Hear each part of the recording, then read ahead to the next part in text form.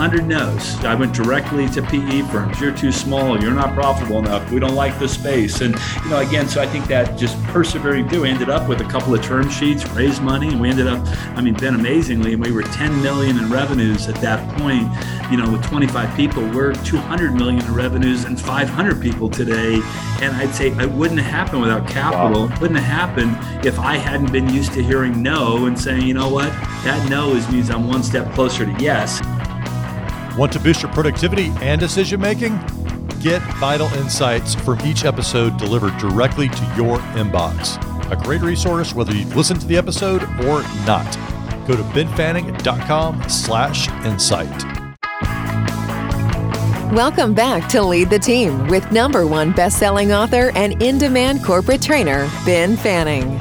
On this podcast, the world's most innovative senior leaders share their top success strategies to motivate your direct reports, cultivate your top leaders, and accelerate your career. Let's get started. Here's Ben. Hey everybody, welcome back to Lead the Team. We've got a fun one in store for you today with Larry Hartmann, who's the CEO of ZRG Partners, one of the fastest growing mid-sized global executive search firms in the industry. Now, Larry is a results-driven leader with a broad business background in executive search as well as in the industry. And as CEO, Larry's responsible for driving overall growth, client engagement, and profitability, of course, for the firm. A key focus for him is engaging and recruiting top talent to join the firm, as well as selectively pursuing additional acquisitions that fit the ZRG culture. Now, prior to ZRG, back in 2002, Larry was actually founder of Rockford Industries, a NASDAQ-traded commercial lending business that supported the medical device market. Now, while at Rockford, the firm went from pure startup, which we're going to dig into here, to an Inc. 500 recognized growth firm through IPO and ultimately a sale to American Express, which I know you've heard of. Now, this experience provided a unique view of growing a business, raising capital, and hiring talent through virtually all business stages. And after the sale, Larry was EVP with American Express for 3 years. And Larry has served on many boards, some very interesting perspectives here. He's a graduate at the California State University at Fullerton Business School. Larry, welcome to the show, sir. Good to be here, Ben. Thank you. So although you're leading a big company now, let's rewind the clock a little bit, jump into your entrepreneurial roots. What led you back in the day to becoming an entrepreneur? Yeah, it's a good question, Ben. I don't know. I didn't set out in life to start companies, but, early on in my upbringing, I just think back to, I was a high school kid, grew up in a conservative Southern California family. My dad was an accountant. My mom was a church secretary, and they just didn't spend a lot of money. So I remember wanting to buy a polo shirt. They shopped at JCPenney's, and I wanted some of the stuff the other kids had. And they said, well, you go get a job if you want to do that. So ended up in high school getting an inside sales job. I started making like 3 times what anybody else made that I knew all through high school. Yeah, worked inside sales. And then to college, I ran a call center, and then I did outside sales. And I tell the story. When I finally graduated college, and it took me about 6 years because I was working full time, I actually owned a condo. I drove a Turbo Z. And like back in 1985, I made like $90,000 as a college kid. And it was like I graduated, and now to go get a job, it's like I can't go get an entry level, marketing or sales job. And so it led me to founding my first business, which was Rockford Industries. So it's kind of by accident from parents that just kind of said, hey, if you want stuff, go work. And I found some skills I had. Wow. So kudos to your parents for saying, hey, you want that. And by the way, those polo shirts, I remember them back in the day, still around, of course, and they ain't cheap, especially back then. No. So yeah, they're like, yeah, you want your polo shirt, you go get it yourself. And so literally you heard this. Well, some people might have said, well, the polo shirts just ain't for me. I'm not going to get it. I'll get something else. But it sounds like you interpreted this moment as a call to action.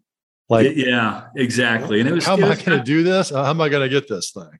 No, and my parents were hardworking people. They had two jobs. They owned the coin laundromat at night. They would go clean, and they worked during the day. So it wasn't that I felt like they should spend money on me. I just felt like, okay, if I want stuff, I'm going to have to go figure out how to make a living. And ended up finding out I had skills in the sales area, which paid a whole lot more than my friends were making doing their jobs while they were going to school. So yeah, it's one of those blessings, right? That ended up giving me some work ethic.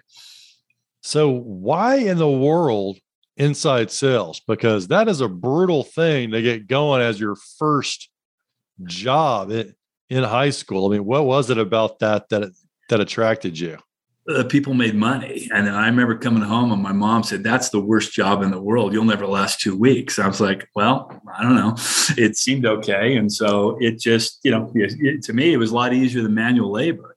I grew up having to mow our lawn as a kid every day as my allowance. I hated it. And so I was like, I don't want to do manual labor. I want to find a way to make money with my other skills. So it just, it was work. It wasn't fun, but it ended up developing some skills that I think as you know, Ben, in almost every business, there's a sales aspect to every business out there. And if you're not willing to put the hard work in, a lot of times you're not going to create the outcomes you want. So I think it's a great foundation. So sales skills, do you believe sales skills are more nature or nurture? It's a good question. I think there's probably 60-70% is probably your nature. Like, can you tolerate rejection? Can you, make the 50-70 calls? Can you, be committed to something? So I think there's certain people that just have those, the nature gives them with what it takes, right? And then I think there is that part you can develop skills that make you better at it. But certainly there are people that, should never be in a sales role, right? And there's some that it's just natural to. So I want to point out to the listener something you just said that I thought was profound. So you didn't say charisma. You didn't say a nice personality. You said dealing with rejection. Yeah. Basically. Yeah. Taking the no's. And so I think a lot of people who are not in sales were considering it. That's not where their mind went. Tell us a little bit more about your philosophy when it comes to dealing with the no's as a salesperson, or really any person in their career. Well, yeah, and I'll carry it forward. I mean, when you start off in inside sales, you get 100 no's for every one possible yes, and you've got to bang out, make calls, and be persistent. Later on, as I went into other businesses and I was in the commercial lending area, I only get 20 no's for every yes, and then in recruiting, you can only get 5 no's for every yes. It got easier and easier. But I think if you didn't know what hard was, it doesn't make it seem as easy as you get into things that are, that customers, really want and need. So I think it's a great foundation for anybody in their career. They have an interest, the sales side to put the hard work in to see what it takes. And, you'll find ways to improve the numbers by just having better products that solve bigger problems, right? It gets to be, I think easier as you get smarter later on in life. Yeah, so much wisdom in that. And you probably thought this recruiting thing was one of the easiest jobs you'd ever had if you've been getting taking 100 no's. And I think people do give up too quickly. And I mean, for me, I didn't really have sales training until I got into sales, probably middle of my career. And it totally clicked for me. Like, I really thought sales was about just being a great person, being nice, being interested, asking the right questions. And of course, that's part of the process. But this idea in our career in general, and I want all the leaders to recognize, I mean, it's about like resilience, like Larry's talking about here, keeping going. And I think our success as leaders, and I'd be curious your take on this, Larry. I like to kind of start out early in your career, walking us through that, and how you kept going in those situations in sales and getting the no's. What's your message to leaders who want to instill that mindset in their teams? Well, I think it comes from the kind of people you hire, right? I mean, to me, that gets down to, if you're in a business that is a sales driven business, which I've been in. Both of my businesses were businesses that competed with bigger, better competitors that we had to, outsell and out deliver. Mm-hmm. And then so you create, in essence, a sales culture, a customer culture. And so I think that, finding people that have sold an underdog story, finding people that have been able to sell against the bigger brands, I think is probably the step to say, bring the right people in. And I saw the difference when I took my first business, which was, Rockford Industries, and we lent money to doctors and hospitals, and we competed against big banks, the Bank of Americas, the GE Capitals. All of a sudden, when American Express bought our business, it got to be too easy. I remember taking clients to like a Knicks game, and there was the American Express logo everywhere, and they were a sponsor. And when you have a brand and you have that kind of a big name, the life's a whole lot easier. So I always found that people that could sell without a brand, people that could sell on service and on those things, could sell easily once you had a brand. Wow, I hadn't really thought about it that way, but yeah, looking for people that could sell, like I've used the word underdog. Yeah, which I like that. People can sell on the underdog story. We're not the big brand in the room. And then once they kind of go through that process of learning how to do that and honing their skills, then you pair them with the big brand. It's an unbeatable combination. It sounds like it is. So I think there's that. I've had that talk on entrepreneurship, that there's people that invent things and create amazing new ideas, right? I'm someone who's just taken an existing idea, competed against the big guys, and found a sub niche to do better against big people. I think that's entrepreneurship as well. You don't have to invent something new. You have to do something slightly better, and then just scale it through bringing in great people and inspiring and leading. And your question about leadership, of create a vision, lead people, have people see where you're going, and you can create great businesses that way. When you take that entrepreneurial idea and that mindset, and now you're running a bigger company now, and you guys are working with bigger companies too, taking the word entrepreneurial and trying to instill that in a company that's big. I guess it's some people call it intrapreneurial. Maybe there's some other terms around that. But what advice do you have for leaders who would like to foster that kind of entrepreneurial superpower in employees on their team or in a bigger company? Yeah, so I'd say it starts with, you've got to have a culture that's client-centered, that you're focused in just a passionate way about serving your client and being flexible and competitive to do that, right? And I think when you're an underdog, an entrepreneurial company competing against companies with more resources, you've got to be scrappy. You've got to be responsive, right? Yes. So I think that's number one when it comes to, say, if you look at people that are, around client-centered environments, that they'll do anything to make the client happy. That's the foundation. And then leadership-wise, and again, it may be different styles, but what I've seen is when you're growing a small company into a mid-sized to a larger company, I've always had a servant leadership a mantra, that it is not about ego. It's about building a team, showing the team through hands-on that you're at their side, servant leadership, that, you can garner loyalty for people to stay with you through those early stages, and they embrace, the leadership style. So to me, it's servant leadership as the way a leader would make that transition, for me, has worked.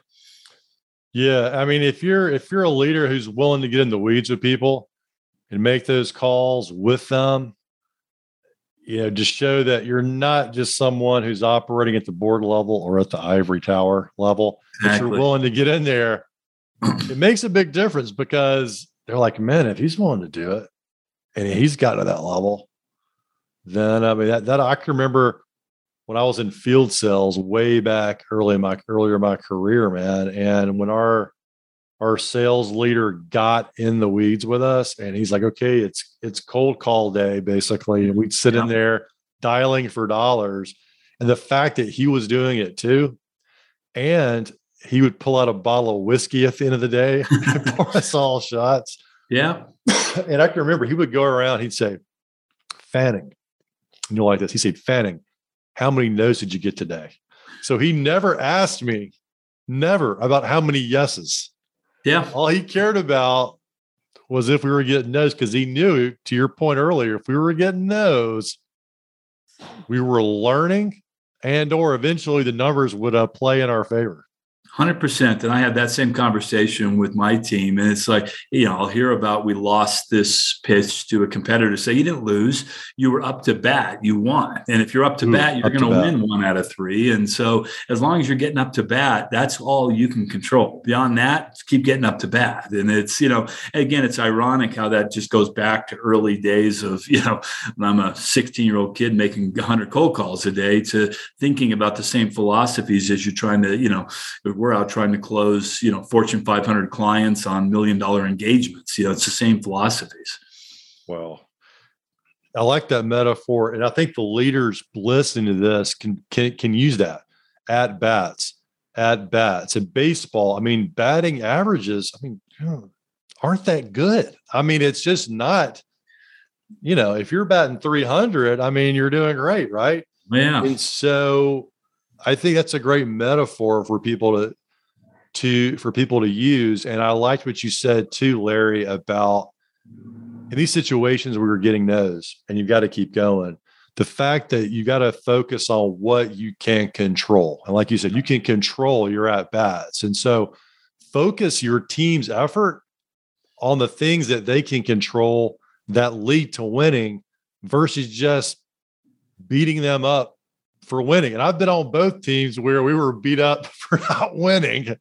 And I've had ones where we're beat up for, hey, you're not getting enough at bats. Yeah. And when the focus was on not getting enough at bats, I was way more successful because I was able to basically have a more productive conversations with myself and with the team versus, to be honest, we're getting beating up for not winning.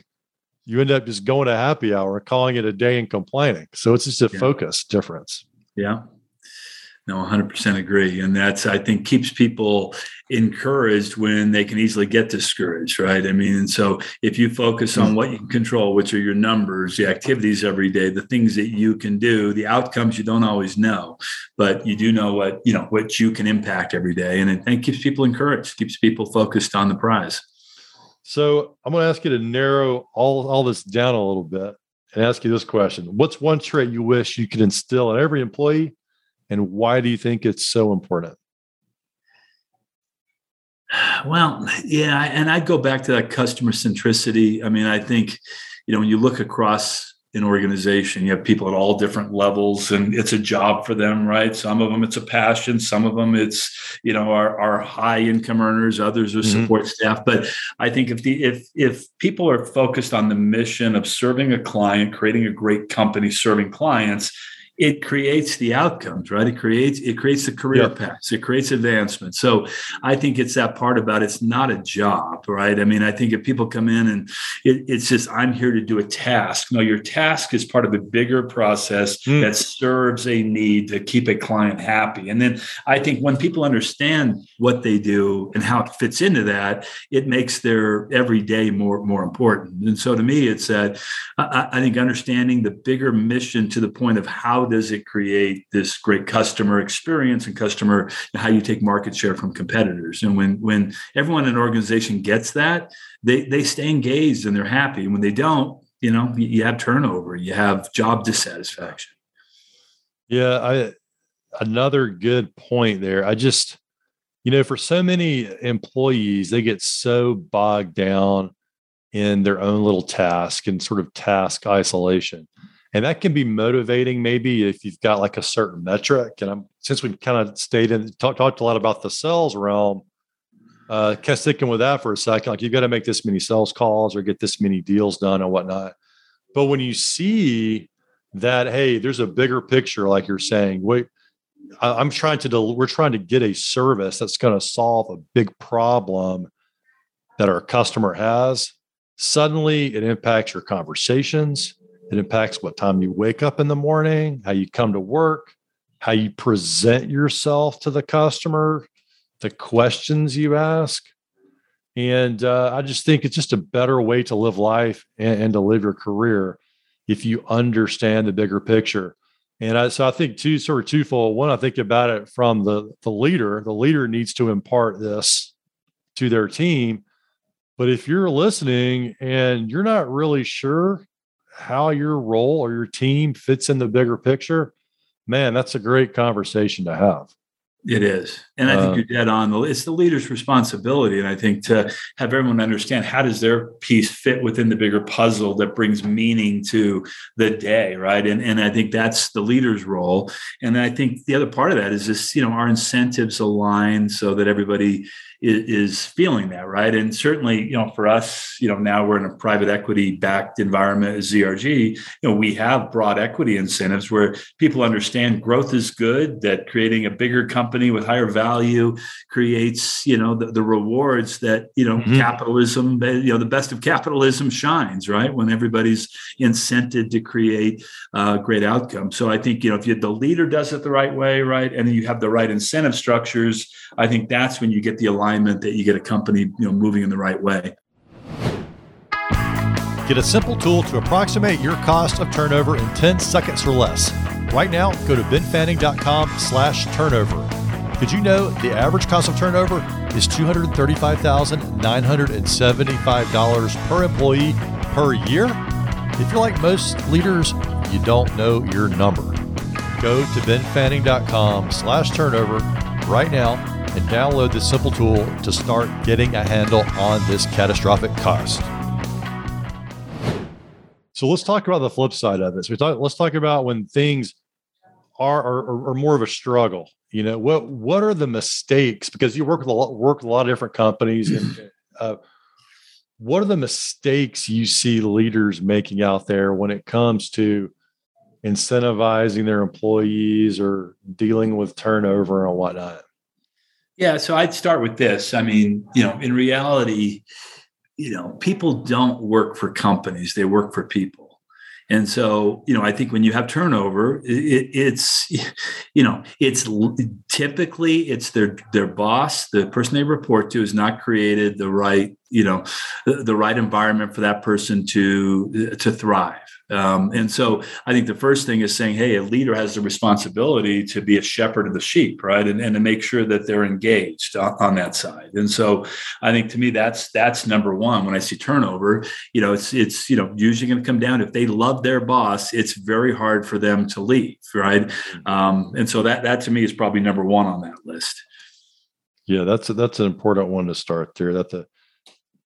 And then I think you got to be in the right role. And I know you talk a lot about job satisfaction and, getting fulfillment out of your role, but you got to be in the right role that fits your skills, right? So, there is turnover and dissatisfaction if you have someone in the wrong role. And I think companies are doing a better job now than they did 10 years ago at trying to match someone's skills, competencies, using assessment tools to say, what is someone's natural inclinations that would fit within success in a role, right? And so, if you put an engineer in a sales role, it's going to be a failure. If you put a salesperson in an engineering role, it's going to be a failure. So to me, there's that other part of that to say, both a company and an individual have to do a good job to say, would I be successful in this role? I have that discussion with candidates a lot around, hey, I've got this opportunity. It sounds great. So, well, are you going to be successful in that role? Does it fit what you're going to be good at? Because yes, it's a great, opportunity to be a C-suite leader. But if you don't have what's needed, you're going to fail and it's not going to work out. So does it match up to what you're good at? Right. And so I think that's a big element of kind of self-evaluation and being really, I think, honest with yourself of where are your strengths and will your strengths play to a role from a candidate side. So without including names, what's your most colorful story of when someone quit or was fired? Oh boy. It's almost too many, we're, in the recruiting business. So we get lots of stories from, from the client side. And I have to think about that one, Ben, in terms of, the firing side. But, we've certainly, had lots of cases. And then it's a sad case when people, put things on their resume that just aren't true. And you think today, why would somebody list they're graduating from a college they didn't go to. Why would they do things that in today's world are not there? But, I think it's probably been just, people need to be careful with social media today. We've had candidates that they do a social media check and, stuff comes up that is embarrassing or controversial, and, they end up not getting a job or getting released. And, it's those kind of things, can you any shake your favorite head? one? Or any kind of post that got someone taken off a list or taken out of the interview? No, I've just, thought about people that come in, and again, with very strong political views, stating those views about what they believe. And, again, my recommendation to people is, 50% of the U.S. believes one way, 50% believes another way, if you look at the last election. So by putting a strong statement out that you're highly conservative or highly liberal means you got a 50% chance of connecting to the person you're with, and that you should set aside your political beliefs, that work is work, right? And so that's a good point. Those because if you're like a senior leader, you don't know who's going to be on your team. Yeah. And I mean, no one wants their boss jamming political views different than theirs on them.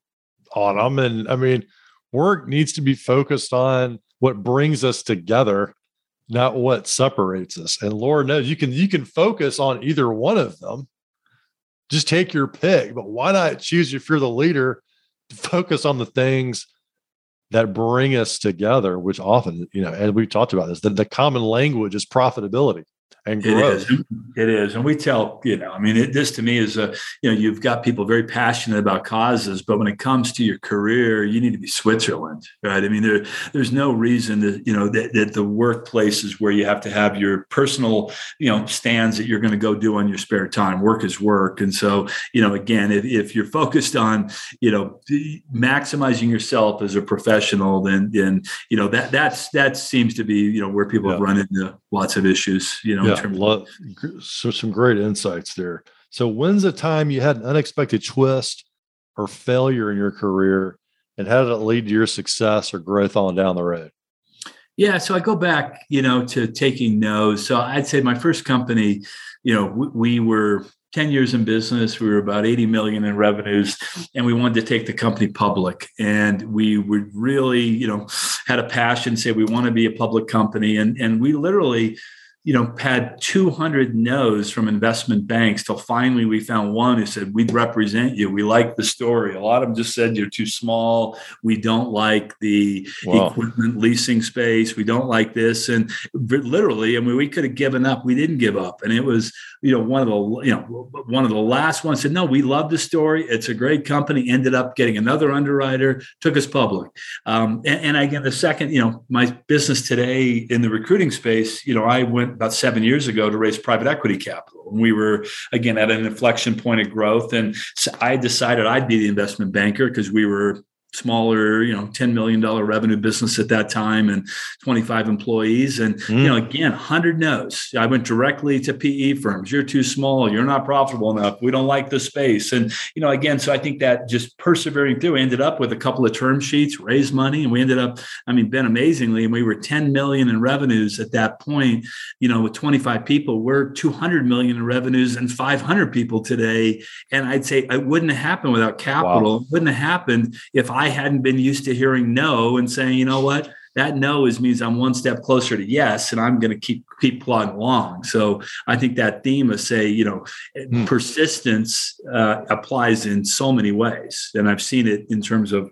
IPO, private equity capital, raising money for a company. It's been a foundation, I think, of myself being successful, when if I would have quit halfway along the way both times, I wouldn't have been.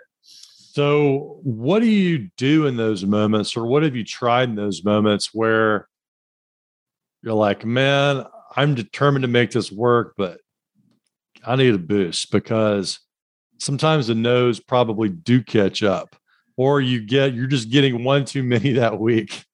What do you do to kind of keep yourself moving forward in a positive way? Well, I think there is that part. You have to be realistic too, right? I mean, and I have this conversation with other business owners of, I mean, if you hit a point of 300 no's and that's it, it may be no. And I've had those experiences as well.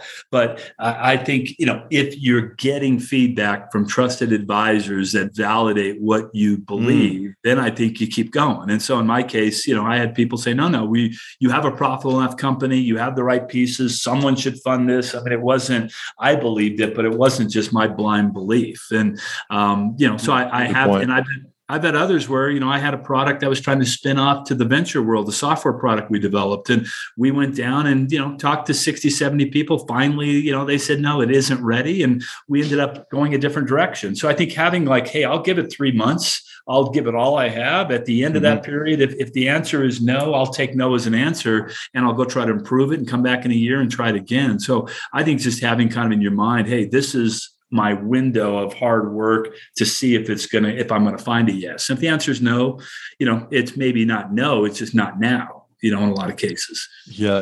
And I think you hit something in there that you said something that really leapt out at me was you said getting feedback and then you said listen. Yeah. And I think that is important nuance for the people to listen that are listening to the podcast today. Larry's talking about the success he had by keeping going, being persistent, not just taking a no and then quitting and keeping rolling, but you were listening and getting feedback along the way. Because it doesn't mean you're just blindly going straight ahead, charging like a bull. You're probably modifying and editing your offer, the words you're using. 100%. Yeah. As an entrepreneur, you're probably testing a lot of stuff along the way.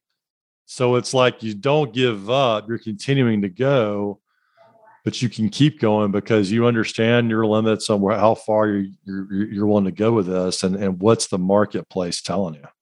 Yeah. And I think having, talking to 3, 4, 5 trusted advisors, people that have been there, just run your idea by them. What do you think? Where should I go? And I think back to how I raised our first set of capital for ZRG Partners. It was an investment banking guy who I walked through my plan. So what do you think? He said, well, I think you should go to this type of funder. I think here's a list of people you should go to. I think these are the people that would be interested. It was, they had me go after a sector called the mezz finance world, which I thought I was going to go right to private equity. And it's in between venture and private equity. It was the right call. And that was the group that funded me. And without that guidance, I wouldn't have hit the right targets of where to go. And with that target, I went out and, called 80 of them. Right. But I got wisdom that I didn't have because you just, people will give you guidance. And if you need to listen to it as well. Right. I mean, I think it's there's people that will buy them a cup of coffee, tell them your idea, they'll give you their view and help you.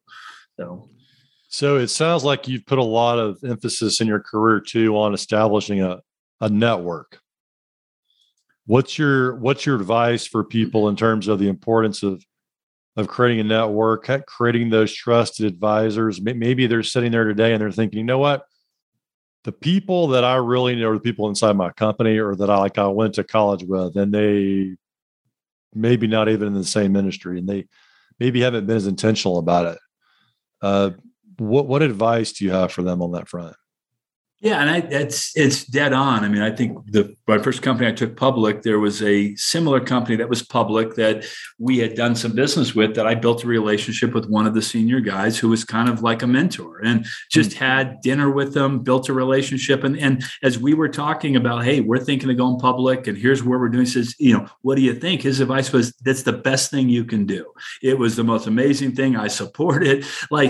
So I think people, I have this philosophy in relationships that you got to make deposits into people before you ask for withdrawals back out. So, you can't always be asking. I mean, people don't want to just, take a meeting where you're going to ask them to fund, you're going to ask them for that. But, figuring out what they're about, how can I help you? I mean, making a deposit in a relationship overall is, you're going to, at some point in your career, find a way to take a withdrawal if you made a deposit.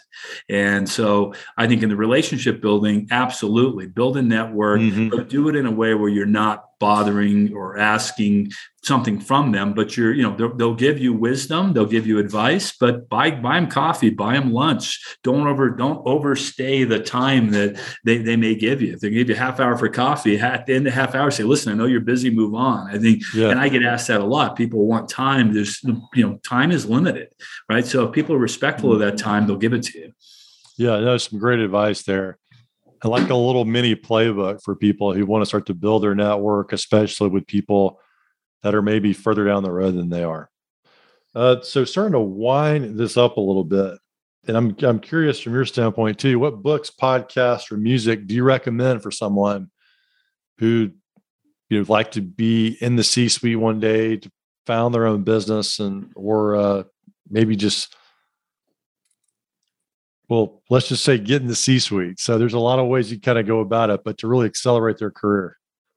Yeah, so I'd start back to something you said before. We started the conversation on nature or nurture on sales. Do you have it? I did a lot of work through the years of understanding the psychology of sales, which led to marketing. Got a marketing degree. I remember early in my sales career learning about neuro-linguistic programming (NLP) and how you match body language, how you match phraseology to build trust and rapport with people, right? The person loves fishing. You're talking about, listen, let's get a line on this proposal. Like, it was just like things around like subtly. That's awesome. Yeah. How do you create rapport in ways that people don't even know you're creating rapport? Like, so there's a ton of interesting stuff around. To me, you start with, the spin selling and the how to make friends and influence people, the relationship and selling skill side. And then on the leadership side, I love John Maxwell. I think Maxwell's got some great stuff on leadership that has been, I think things that I've enjoyed on that side. And then I think just, developing, individual areas of expertise, in around what you're interested in, whether it's marketing, sales, whether it's, in innovation. There's certainly great stuff out there that is good to be always refreshing your thinking on it. So wrapping this up, Larry, what's your parting thought for our listeners today? No, I think it's, well, first off, I think we've gone through a real change with this pandemic, right? I mean, and, you and I talked offline a bit about remote work, and, that's been a blessing in some ways. And, the world has gone to, hey, people can work 5 days a week remote. But if you're younger in your career, first 10, 15 years of your career, I don't know how you develop the skills, relationships, and the goodwill you need without being around people in a meaningful way. And so, I just give the example, my son got a job at Goldman Sachs during the pandemic, and he was one of the few people showing up in the office. He got 3 promotions within 18 months because everybody else was choosing to work remote in the area that he was in. Was in the banking side. And so sometimes just showing up shows difference. And there's so much learning and interaction that I think, early in your career, and I'd say early, the first 20 years of your career, there's learning, there's development, there's relationship building that show up, right? I mean, to me, later in life, when you further along, it's maybe easier to do that remotely, but I would say I hope the world swings back. And I think it will to, 3 days a week in the office, maybe 4 again, because I think, we're built for community. And isolation in general, I think, is not going to provide the route of growth that individuals need. And certainly for companies, I think it's going to swing back in some way to probably a hybrid, but hopefully leaning more towards people being together.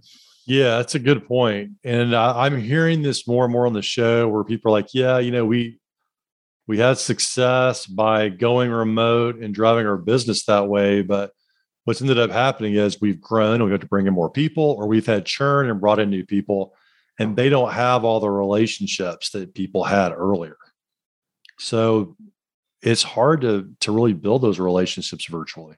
It may be a little bit easier to maintain them. Yeah, I don't know how someone in my firm, gets promoted without FaceTime, meeting time, management time. I mean, Zoom's fine for getting things done. It's not fine for standing out and showing your full potential. So, I think to me, that's something that just, we'll see where this all settles out across the workforce, in the coming year or 2 or 3. But, I think we will enter harder times ahead. I mean, it seems inevitable. We've got, a dip in a recession, and that, the strongest are going to survive. And, I think to that point, show up and, work is work, it's pay your dues. And I think the rewards are going to be there.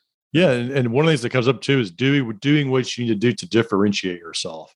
Yeah. Like your son's example, everyone's remote. Well, going the extra mile is just showing up in person.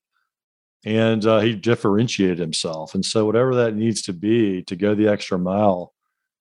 Yeah. I mean, if and when, eventually there will be a recession. It could be soon, it could be later, whatever happens to be. But it just keep going and differentiating yourself and going the extra mile can be a great job protector situation. And when some people sort of head for the hills when things get tough, but also there's still opportunities to get promoted.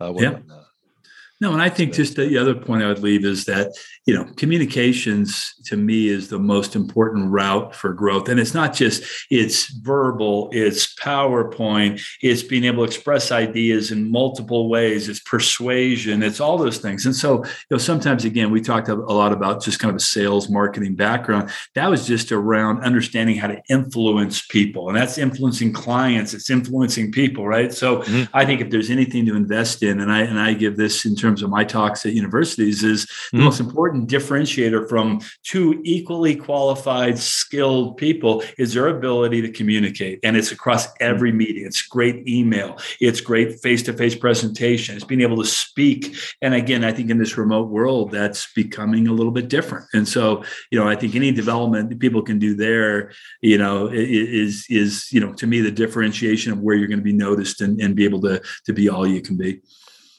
Yeah, I've heard in many formats and different ways of saying it, but ultimately, you're only as good as you can communicate. Yeah. You can be the best engineer, the best leader, the best CEO, but if you can't get your message across, you're always going to be limited. So, and that's a skill you can learn. Yeah. And it's not taught. It's not taught in the early days coming out of school. Kids don't know how to really build the whole communication suite of how they need to be doing that. So those are things you learn, I think, again, through, podcasts, videos, books, through observation. And so, I think it's interesting to be with the last couple of years of just remote work. I think it's been harder to differentiate. Right. And so it'll be interesting to see what's ahead for all of us. Well, that is a great place to end us on a well-communicated interview with Larry. Larry, thanks for coming on the show today. Thank you, Ben. It's a pleasure. If you're an executive at a crossroads in your career and thinking about quitting, do this before you do anything else. Head over to benfanning.com/quit to receive a free signed copy of my #1 best-selling book, The Quit Alternative, the blueprint for creating the job you love without quitting. You'll learn the critical questions you must answer before you make such an impactful decision. Go to benfanning.com/quit to get this valuable resource for just the cost of shipping. Ben Fanning is a #1 best-selling author, Inc. magazine columnist, and CEO of the Fanning Group, an international consultancy and corporate training company. To learn how they can help your organization, go to benfanning.com.